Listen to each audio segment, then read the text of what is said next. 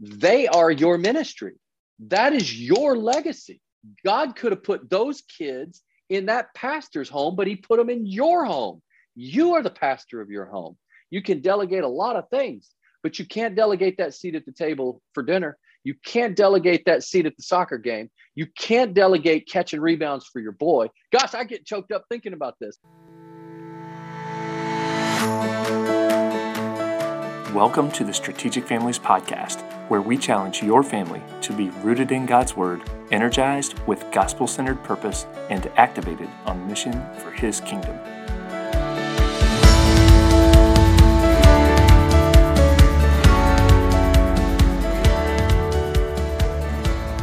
Hey everybody, welcome back to another episode of the Strategic Families Podcast. Great to be back with you again.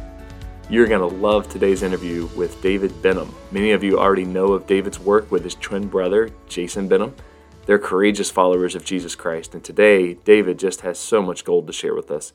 In this episode, he talks about his upbringing and particularly how his dad modeled a Christ-like life for him and his brother.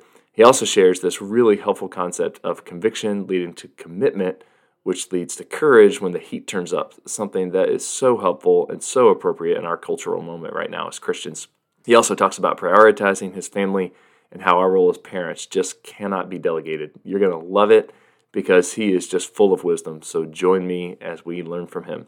And just a friendly reminder, if you haven't already, make sure to subscribe to the podcast, and if this show has been a blessing to you, check the show notes for a link to our Patreon page, which will help cover the costs of producing the show. All right, on to the interview. Well, I am very excited to introduce to you guys my friend, David Benham. David, welcome to the podcast. Thanks, Graham. Appreciate you having me on. I'm honored, bro. Awesome, man. Well, it's been fun to get to know you a little bit over the last year, and I really appreciate you taking the time to join us for this discussion. So important overall. I mean, we want to talk about a lot of things, but more than anything, I want to talk about what it looks like to be courageous Christians in this world that desperately needs courage, and what that looks like for us as parents to teach that to our kids. You and your brother Jason are such a witness, not just in the Christian community, but to the world. You guys stand for truth. I love that about you. And so I want to get into all that and how that should affect our parenting here in a little bit. But first, for those who may not know you, a lot of people will know you, of course, but for anyone who may not, could you just introduce yourself to us and then tell us a little bit about your family and what you do for a living? Yeah, absolutely. Well, I'm David.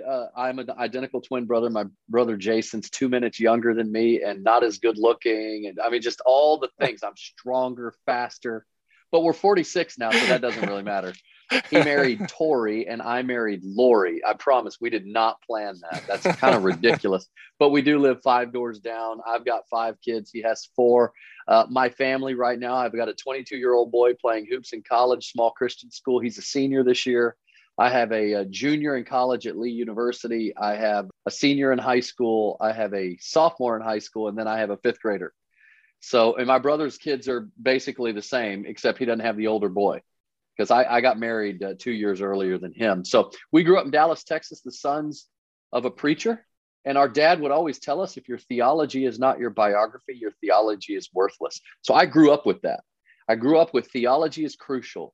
You have to study God, know God, right? The word of God became flesh, but don't allow your theology to turn it all back into words again. In other words, keep it flesh in your own life. How does it flesh out? What are the principles of Scripture? What does the Sermon on the Mount look like in your life, or with the way you homeschool your kids and these other things? So we grew up with that, and I'm very thankful. We got saved at the age of 12. I was at a youth camp. Jason was 6 months later at a junior high chapel service at a private Christian school that we attended. I like to tell people I got saved first. So he's my first disciple. Like, I've been discipling that dude. If we got saved at 12 and we're 46, that's been 34 years I've been discipling this guy. So that's awesome. We ended up going and playing baseball at Liberty University. And while we were there, Dr. Jerry Falwell Sr. would always say, if it's Christian, it ought to be better. Now, I had no idea what our future held, but after our senior season in baseball, I get drafted by the Red Sox. Jason was drafted by a lesser organization, the Baltimore Orioles. Yeah, so here Jason was with the Orioles, and I was, had been with the Red Sox, traded over to the Cardinals, and I got a chance to, I was in a major league trade, so I got a chance to go to big league camp and have my Louisville Sluggers made, and but I was a minor league guy, and so when Jason and I got out of baseball, we decided that we were going to move to Charlotte, North Carolina, and we really didn't know what we were going to do. Here I was, 26 years old. I had my third kid on the way, and like, what am I going to do? And we took the principles of scripture and we felt like, let's just start a little business. We started a little real estate company. It's all we knew. And so we took the principles of scripture, and then that company, 7 years later, we had 100 offices across 35 states. And we just applied the principles of the Bible in the marketplace. Theology to biography, right? What does it look like? And so the Lord really blessed us. And as a result of that, we got a reality show by HGTV. It was the same year that they signed Chip and Joanna Gaines. So they had just signed Chip and Joanna Gaines, and they said they wanted to do a show called Fixer Upper. They signed the Benham families and said they wanted to do a show called Flip It Forward. So they piloted the show Fixer Upper in, the spring of 2014. And they said, we're going to feature your show on the fall of 2014. So Jason and I said, do you guys, have you ever heard our dad speak? You ever heard us speak? Because we're pretty vocal pro-life Christians. We're vocal about marriage and some of the other issues that belong to God that unfortunately we have now allowed in the church to become, quote, political, unquote. They're not political issues. They're moral issues, which are spiritual issues. Totally agree. And so the HGTV, here's what's funny. They said, yeah, the production company, your agents, a lot of people at HGTV believe just like you guys do. We just don't talk about it. Now that was 2014. As Christians, or even as Americans, we were self-censoring a lot. So we were cancel culture before it became a hashtag, because after we signed with HG, the Thought Mafia, which these are just different activist groups, began to bully and intimidate HGTV, and they tried to stay with us. They would call us. The general manager called us on our cell phone saying, guys, we're going to stick with you. You're going to be stars on the network. The Fixer Upper was a great pilot and a great first season. Y'all's first season is going to be huge. We're going to call this thing Flip It Forward. This is going to be awesome. And we were like, well, these activist groups, they're not going to go away. And sure enough, they didn't. And when they started going after advertisers and really intimidating HG, they called us, and with tears, the leadership at HGTV said, guys, we have to fire you. We are so sorry. We love you. We love your families. We believe what you stand for. And it's just a really unfortunate situation. But don't you know, Romans 8:28 says, and we know that all things work together for good to those that love God and are called according to his purpose. And that means even tough things. And some of your listeners right now are probably going through a tough financial time or a tough relational time with your kids, or maybe in your marriage, or maybe with your job, or heck, trying to navigate this vaccine mandate stuff and all this. It's like, look, we need to stay faithful to God, do what he tells us to do, and he's going to take care of the rest. So fast forward now to where we are today. Jason and I, after we were fired by HGTV, we ended up writing a book about it. It became a bestseller by God's grace. And so we found ourselves traveling and speaking all across the country and really encouraging, number one, Christians to stand firmly for our faith. Because Matthew 5:11, Jesus says, blessed are you when people persecute you and falsely accuse you, actually insult you and falsely accuse you for my name's sake. Because the accusations that came against us were false, Graham. I mean, you hate women, you hate gays, you hate Muslims. I mean, nothing could be further from the truth. We'll talk about that later on the podcast. But this is just the narrative that the Thought Mafia creates. And so it's created now an atmosphere of cancel culture where Jason and I find ourselves with just thousands of business leaders in the church as we travel and speak on stages across the country. They're really scared. They're nervous about, well, what am I supposed to do? And the first thing we say, well, number one, get right with Jesus in your heart. But number two, lead your family well, right? Be intentional about leading your family, because my dad, I remember, and I'll after I say this, then I'll stop and we'll go to your next question. But I remember when I was a kid, my dad was really ridiculed by the newspapers. That's back in the day. You can tell how old I am. It was newspaper then. Now it's like, what's a newspaper? Like actual paper. Yeah. But my dad was ridiculed by the newspapers because deacons in our church would run for school board. My dad would, we had a ministry, a pro-life ministry to these mothers facing unplanned pregnancies, and they were just demonizing him. And I remember my dad would just, we would be in grocery stores and they'd see the newspaper with a headline of my dad and say he's an angry Republican preacher, which was crazy. He didn't identify himself as a Republican. He voted that way, but he didn't identify as one. And so anyway, we would just watch our dad, and he was unflinching, Graham. He was He would not bend. He did not care about himself more than he did about the truth that sets people free. And in the home now, as a father, looking at the example of my dad, things are far better caught than taught, right? They're watching us.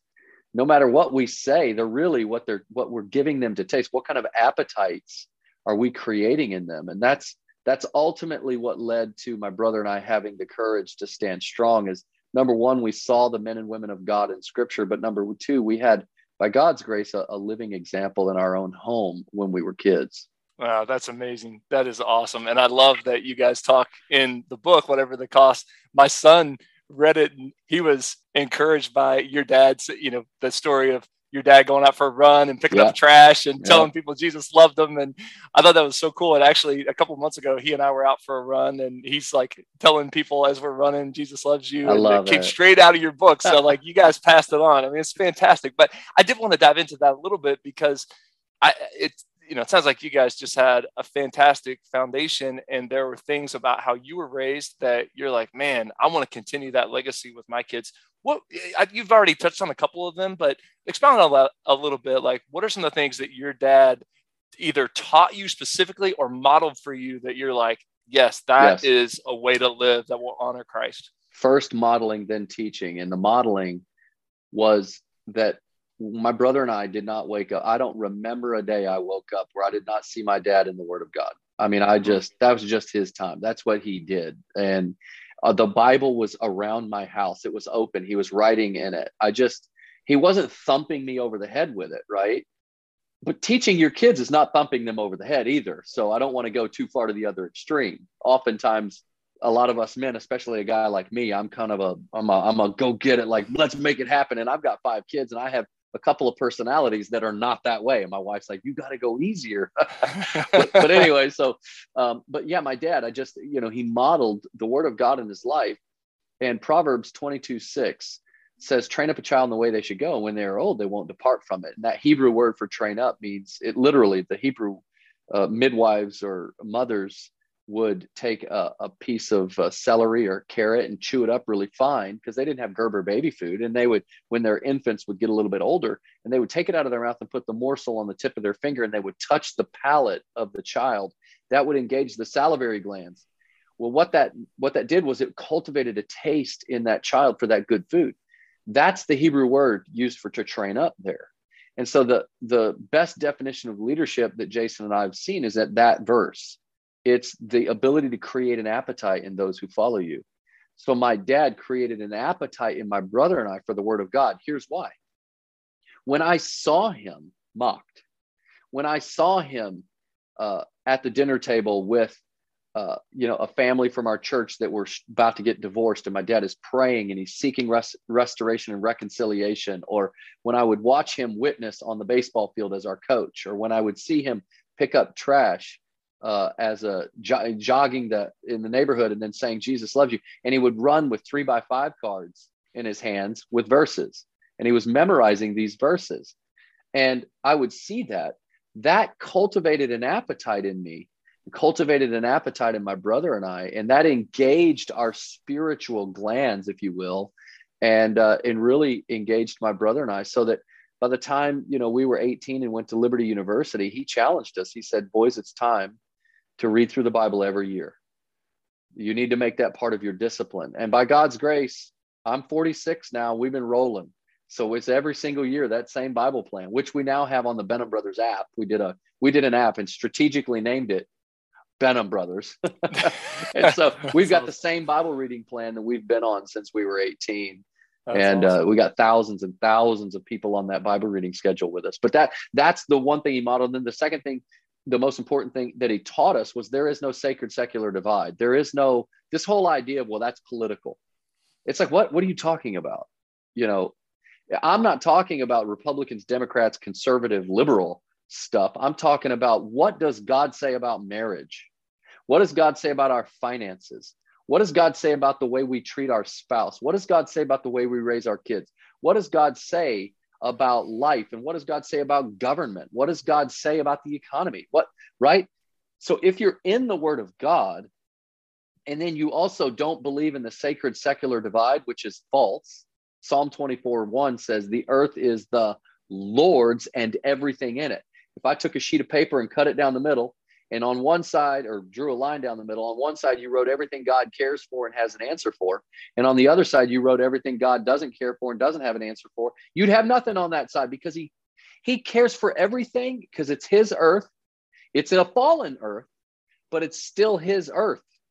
And so everywhere our feet go, we should be excellent. We go into rooms. We're not mediocre. We don't settle for mediocrity in our lives. We should not settle for mediocrity in our marriage. We shouldn't settle for it financially. And I'm not talking name it, claim it, go get rich. I'm talking about being a steward of the finances God gives you. We should not settle for mediocrity at our company. You be the best you can possibly be. And if the middle of the pack is your absolute best, praise the Lord. But it might not be. Give it your absolute best. And as a result of that, the Lord has just really blessed the work of our hands. He's really blessed what we've been able to do. And I don't say that as like, well, the Benham brothers, they did all this. No, it's just God working through that paradigm and the blessing and favor of God on our lives. That's awesome. And by the way, I can corroborate that about your dad. I was at a soccer game that he was standing outside the fence and watching the soccer game. And our mutual friend, Sean Turner, he kind of looked over at me and he goes, hey, that's David and Jason Benham's dad. And there's the Bible in his hand. He always has a Bible in his hand. It's amazing. And I look over there and sure enough, he's got a Bible in his hand. And I love that. I love that. I love to know that for him, it's not, this is not an abstraction. This is life. That's right. And that's how he lived his life. And that's what he modeled for you guys and taught you guys. I love that. And just to see the legacy is just amazing. So praise the Lord for that. Yeah, okay. Man. So wanted to dive in a little bit on this idea of courage. You've touched on it a little bit. Crazy world out there. We all know that.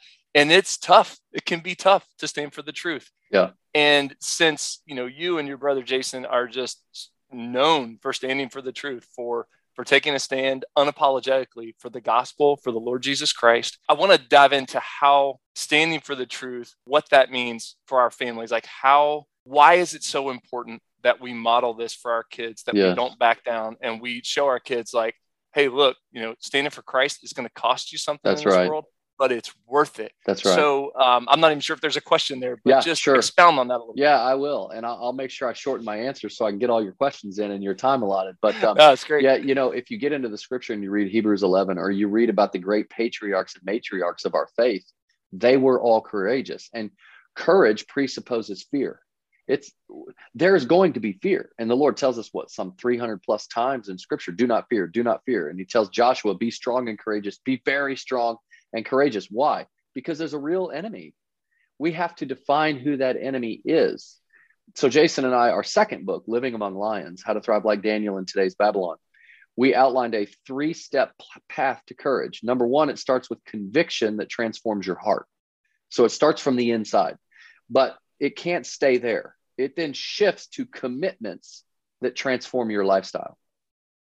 So it goes from conviction that transforms your heart to commitments that transform your lifestyle. So you're building those commitments in, right? You're getting ready for battle. If you're going into battle somewhere, if you're going into the boxing ring, or if you're going into a basketball game, or you're going into a big business meeting, you're not just going to sit there and not prep. You're not going to sit there and have no idea what you're talking about or see the lay of the land. You're going to figure all that out, right? So getting into scripture and understanding the times in which we live is developing these disciplined commitments in our lives. But then if you have conviction that transform your heart and you have commitments that transform your lifestyle, when the heat turns up, you will naturally have courage that transforms your world. That's awesome. Boldness precedes the miraculous. And that's the cool thing. King David was terrified. He was scared, just like anybody else. Gideon was afraid, just like anyone else. Joshua was afraid before Jericho. And yet they boldly moved forward by faith. They already had conviction in their heart. God was their God. We already know that about their story. They also had disciplined commitments in their lives. You'll see it in scripture. You can see their discipline. But then it changed. It turned into courage when the heat turned up. So we look at their lives, and when the heat turned up in our own life with HGTV and some of these other things, it was a natural outpouring of years of commitments, right? Of in the scripture. And so, and by the way, I do want to say this, that Jason and I also were very afraid. And there was a time when we wanted to take down emails, and we were trying to kind of strategically pivot to figure out how can we look as good as possible to all of these activist groups so that they don't smear us. You can't do that. It's like, it's like trying to put deodorant on the devil, right? You can't just, you be you and you stand. So those three, conviction, commitment, and courage, they go hand in hand. And after courage comes the miraculous. You look at Daniel, boom, he was courageous, miracle. You look at Shadrach, Meshach, and Abednego, courage, miracle. You look at Moses, courage, miracle. And I mean, it goes all the way to Mary, courage. Gosh, how courageous did she have to be to despise the shame as a 16-year-old or whatever, pregnant girl that's not married, and yet despise the shame, boom, miracle. So that's the key. Man, that is awesome. Conviction, commitment, courage. I love that process. That's amazing. So, all right, I got to ask you, I know you're a busy guy. You got a lot going on in life, man. I mean, you're an entrepreneur, you're a businessman, you got a family, marriage, like involved in the community, all this stuff. This is something that we talk about a decent bit on the podcast, especially guys around our age. I mean, there's so much going on, so much we can focus on, and sometimes it's a little bit overwhelming. And I just wanted to ask you, how do you balance it all? How do you determine this is what the Lord has for me to do? I mean, I know it involves being in the Word, but like, what are some other disciplines in your life that help you? Yeah, a couple of things that I've done, and I'm by no means perfect. It's just what I've done, and I know there are others I've learned from as well. But it's just very interesting. Number one, there are different seasons of life, and you have to run at the pace of your people. So that's what I mean. Like the people, I'm talking about my wife and my kids. A true leader is not the guy running out front where he's so far out front, he's not really leading. He's just by himself running out front, right? Sure. The leading well is leading with the pace of your people. The pace, the pace of your family. Can they handle certain things? And you have to pay very close attention to that. It is a daily decision. This isn't I'm going to decide to do this and my work-life balance is going to be great. No, it's going to be like weekly and pretty much daily. Yeah. You run at the pace of your people. So you have to ask yourself, 10 years ago, the pace of my people was much slower in terms of separation from the family. So we were together a lot. They were so much smaller, but it was much faster in those little time chunks, like right before dinner, after dinner, baths. It's like, right? And then my wife and I knew, we've got 90 minutes of time. And she almost inevitably would rather go to Walmart or Target than spend some time with me. So I'm like, we have to like specialize the time that I can give to her. And then I made a decision that I would never do personal things like for me on their time. I always, if I'm going to work out, if I'm going to do Bible study, if I'm going to do any personal development, it has to be on my time, which meant I had to get to bed a little bit early so that I could wake up. That's called front end discipline, right? We're back into commitments again. So and if I'm going to go to bed a little bit early, I can't be gorging on cereal or ice cream late at night. Like I love that stuff, by the way. There are times for that, but you really have to, you got to pay attention to the season that you're in. So I would wake up and I would have my time with the Lord, my workout, I would have it all done. And then I would help Lori, I would get back, shower, and I would have time to help Lori get the kids rolling before I went into the office. Now, some people are working different jobs, different shifts. I understand. You just got to go, you got to figure out what your pace can be with your people. And so that really helped. The second thing is I eliminated any extracurricular activity that did not include my children. People say, David, let's go golf. I'm like, if I can bring a kid, I'm going. If I can't, I'm not. And even business meetings, I would start bringing a kid periodically, but I own the company. So that was a little bit easier. So I understand most people can't do that. But anyway, I eliminated all. And when I'm telling you, Graham, you talk to my buddies, they know you cannot get the Benham brothers if their kids are not coming, or if one kid's not coming, or if it's a husband-wife thing. It just doesn't work. The pace of my family cannot afford me being away outside of my primary role to provide. So now my primary role to provide, which would be my job, or whether you're working a 9 to 5 or whatever, You're away from your family at that point. So that's one of the reasons why I tell men, now listen, there's no lightning coming through this roof. I tell men to get off the board at your church. Just look, if it doesn't fit with the pace of your family, if it's stressing your wife out, they are your ministry. That is your legacy. Preach it, brother. God could have put those kids in that pastor's home, but he put them in your home. You are the pastor of your home. You can outsource, and as a business owner, you can outsource a lot of things. You can delegate a lot of things, but you can't delegate that seat at the table for dinner. You can't delegate that seat at the soccer game. You can't delegate catching rebounds for your boy. Gosh, I get choked up thinking about this. Dude, you're going to make me cry, man. I'm telling you, you amazing. Don't delegate that. Yeah, and totally. You protect it. Andy Stanley wrote a book called Choose to Cheat. And it boils down to this. Every decision you make, you're choosing to cheat someone. You just have to choose to cheat. And I made a decision very early. I will cheat the boys. Not my sons, but the guys, right? I will cheat them all day. Right. Now, I do want to hang out with them. I do this whole, I was doing F3. I was up in the early because I got to get guy time, right? I got to get Bible time with my guys. But I'm not going to do it on my family's time. Right. And so anyway, it became just a rhythm in my life to where that my kids saw that. Now they're growing and almost grown. My pace is completely different. And now I get very intentional about phone calls to my kids. I get very intentional about lunch, possibly, if I can do lunch. Most people know if you're going to ask a Benham brother to lunch. Just the other day, a buddy, he produces movies. He came to my Bible study. He goes, "Can I grab breakfast with you?" I said, "My son's coming." He's like, "Absolutely." I said, "Okay, great." I'm like, that's awesome. I always want my kids with me as much as I humanly possibly can. And that's really been a blessing. And then of course I just got Nazi about date night. I mean, date night is date night with my wife. And even with you, we were going to do this podcast a little earlier, but I was like, bro, I'm with my wife first thing. And then, awesome. So, I mean, things change. So you got to get militant about it. You got to be disciplined as a father and a husband. Totally. Oh man, I could not agree more. I was actually going to ask you about the business trips because I had heard that I think Lori told my wife Katie about that, and I wanted to ask you about that. But I love the convergence of those things, and I think I'm starting to learn this lesson myself. Just kind of silly example, but just the other day I had to do a project around the house.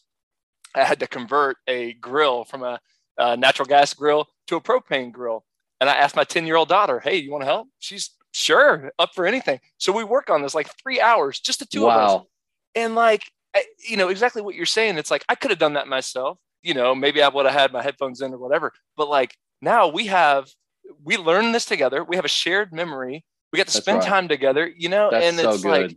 like, it's just little things like that. And that to me, we talk about the word strategy all the time, but what you determined there when you said, I'm not going to cheat my family, that is a hugely strategic decision. Yes. Like you're saying, line in the sand, this is how we're going to do life by God's grace, in accordance with his word. Like I am going to lead my family, and that includes spending this time and not cheating them. And Graham, you got to get militant about it. Yeah. Speaking about the scripture, you look at Lot, and he was a righteous man, the Bible says.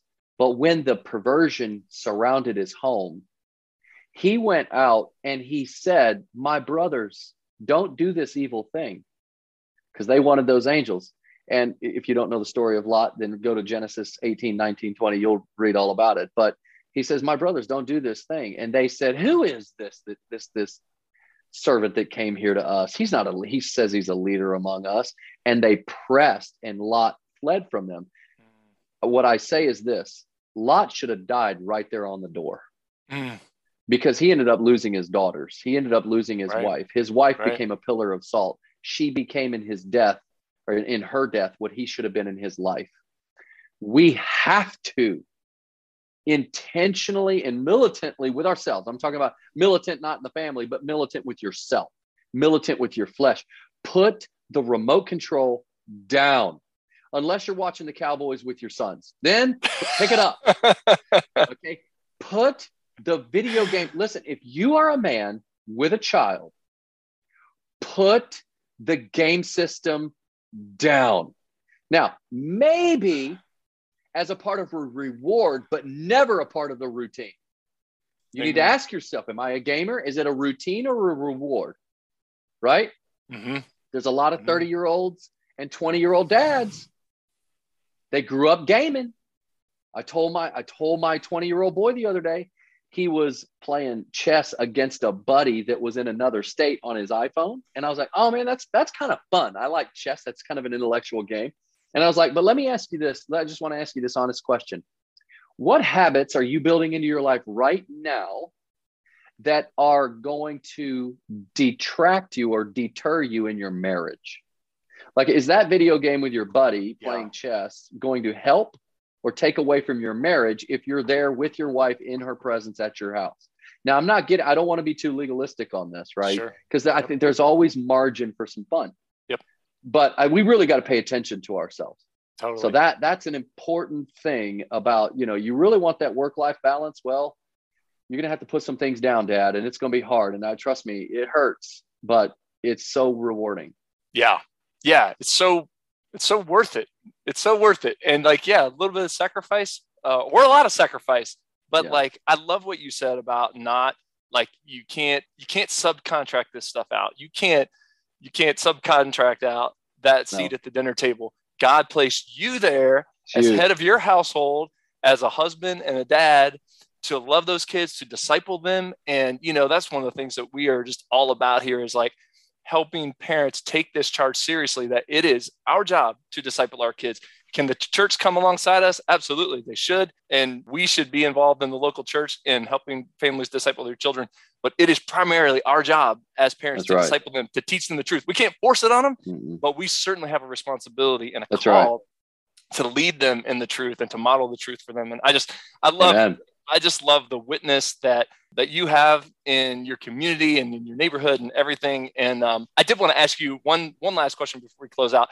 One thing that I love about your family and Jason's family is that you guys seem to just be community builders.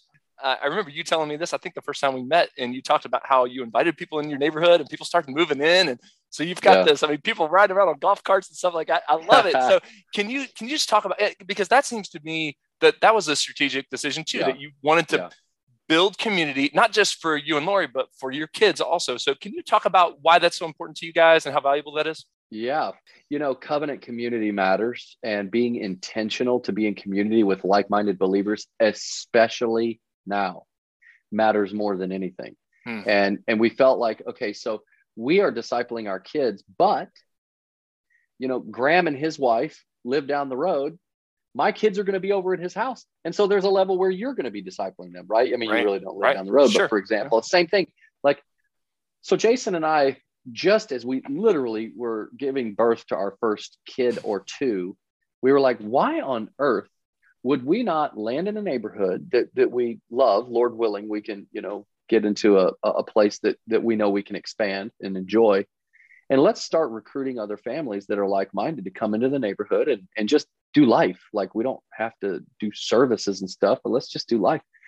And so we recruited, now we've been here almost 10 years and we've got about 18 families, 50 plus kids. We got another family coming in next month with several kids. I mean, literally, if a house goes available in our neighborhood, people call us and they call a couple of other families in our neighborhood and they're like, okay, who do y'all got? And I'm like, okay.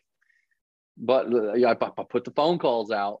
And so, but we got intentional about it. And then we do an intentional neighborhood Christmas party. We do intentional neighborhood ornament exchange, and then intentional neighborhood July 4th. And, just other things that we've gotten very intentional about. Valentine's, so it's not a holiday party. It's a Christmas party. That's right.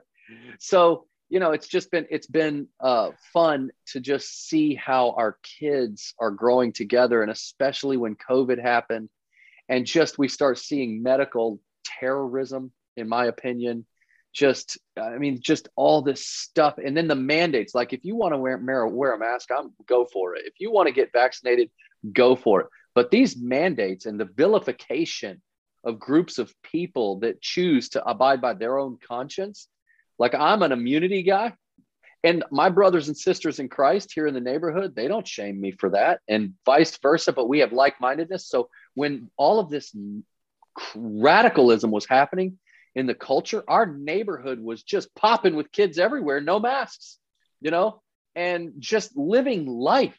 They're in their most formative years. Their brains are literally being formed. And we're teaching them to be wooden puppets. Like, this is insane what we're doing to our kids. And no wonder suicide, depression, and anxiety and drugs are at an all-time. CDC's like, they're 27% of kids 16 to 24 are hooked.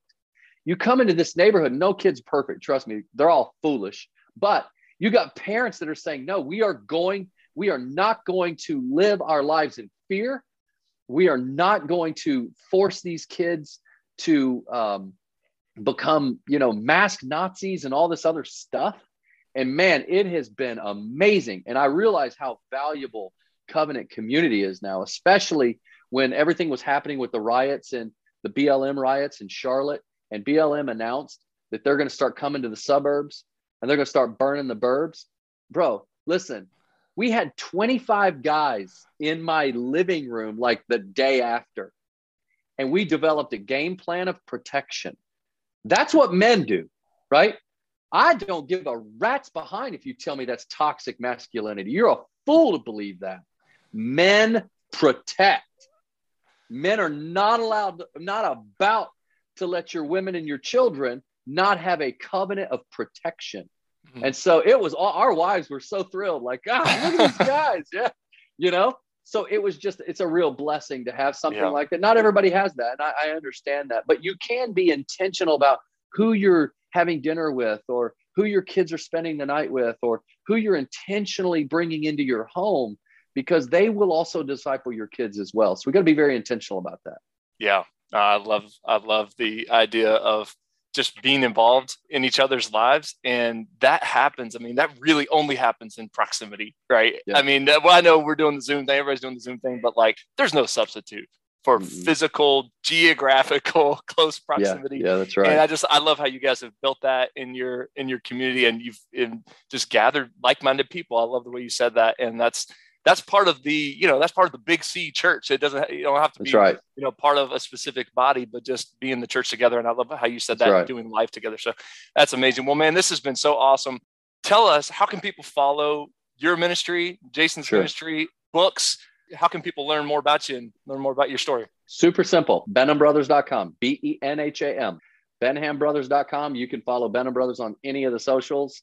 We got punched on Twitter. We've been shadow banned on Facebook, but we're just going to keep moving forward. So you can follow us. You have to seek us out now. We're not going to be posting on the timelines because the algorithms are going to be against our beliefs, and you just go to the website. Awesome. Sounds great, man. Well, this has been so much fun and just a joy. So appreciate you and Lori and your whole family. And just thank you for standing for the truth, standing for the Lord. Keep it up, man. I appreciate you, man. Thanks for this. This is an awesome podcast. Keep it going. Thank you.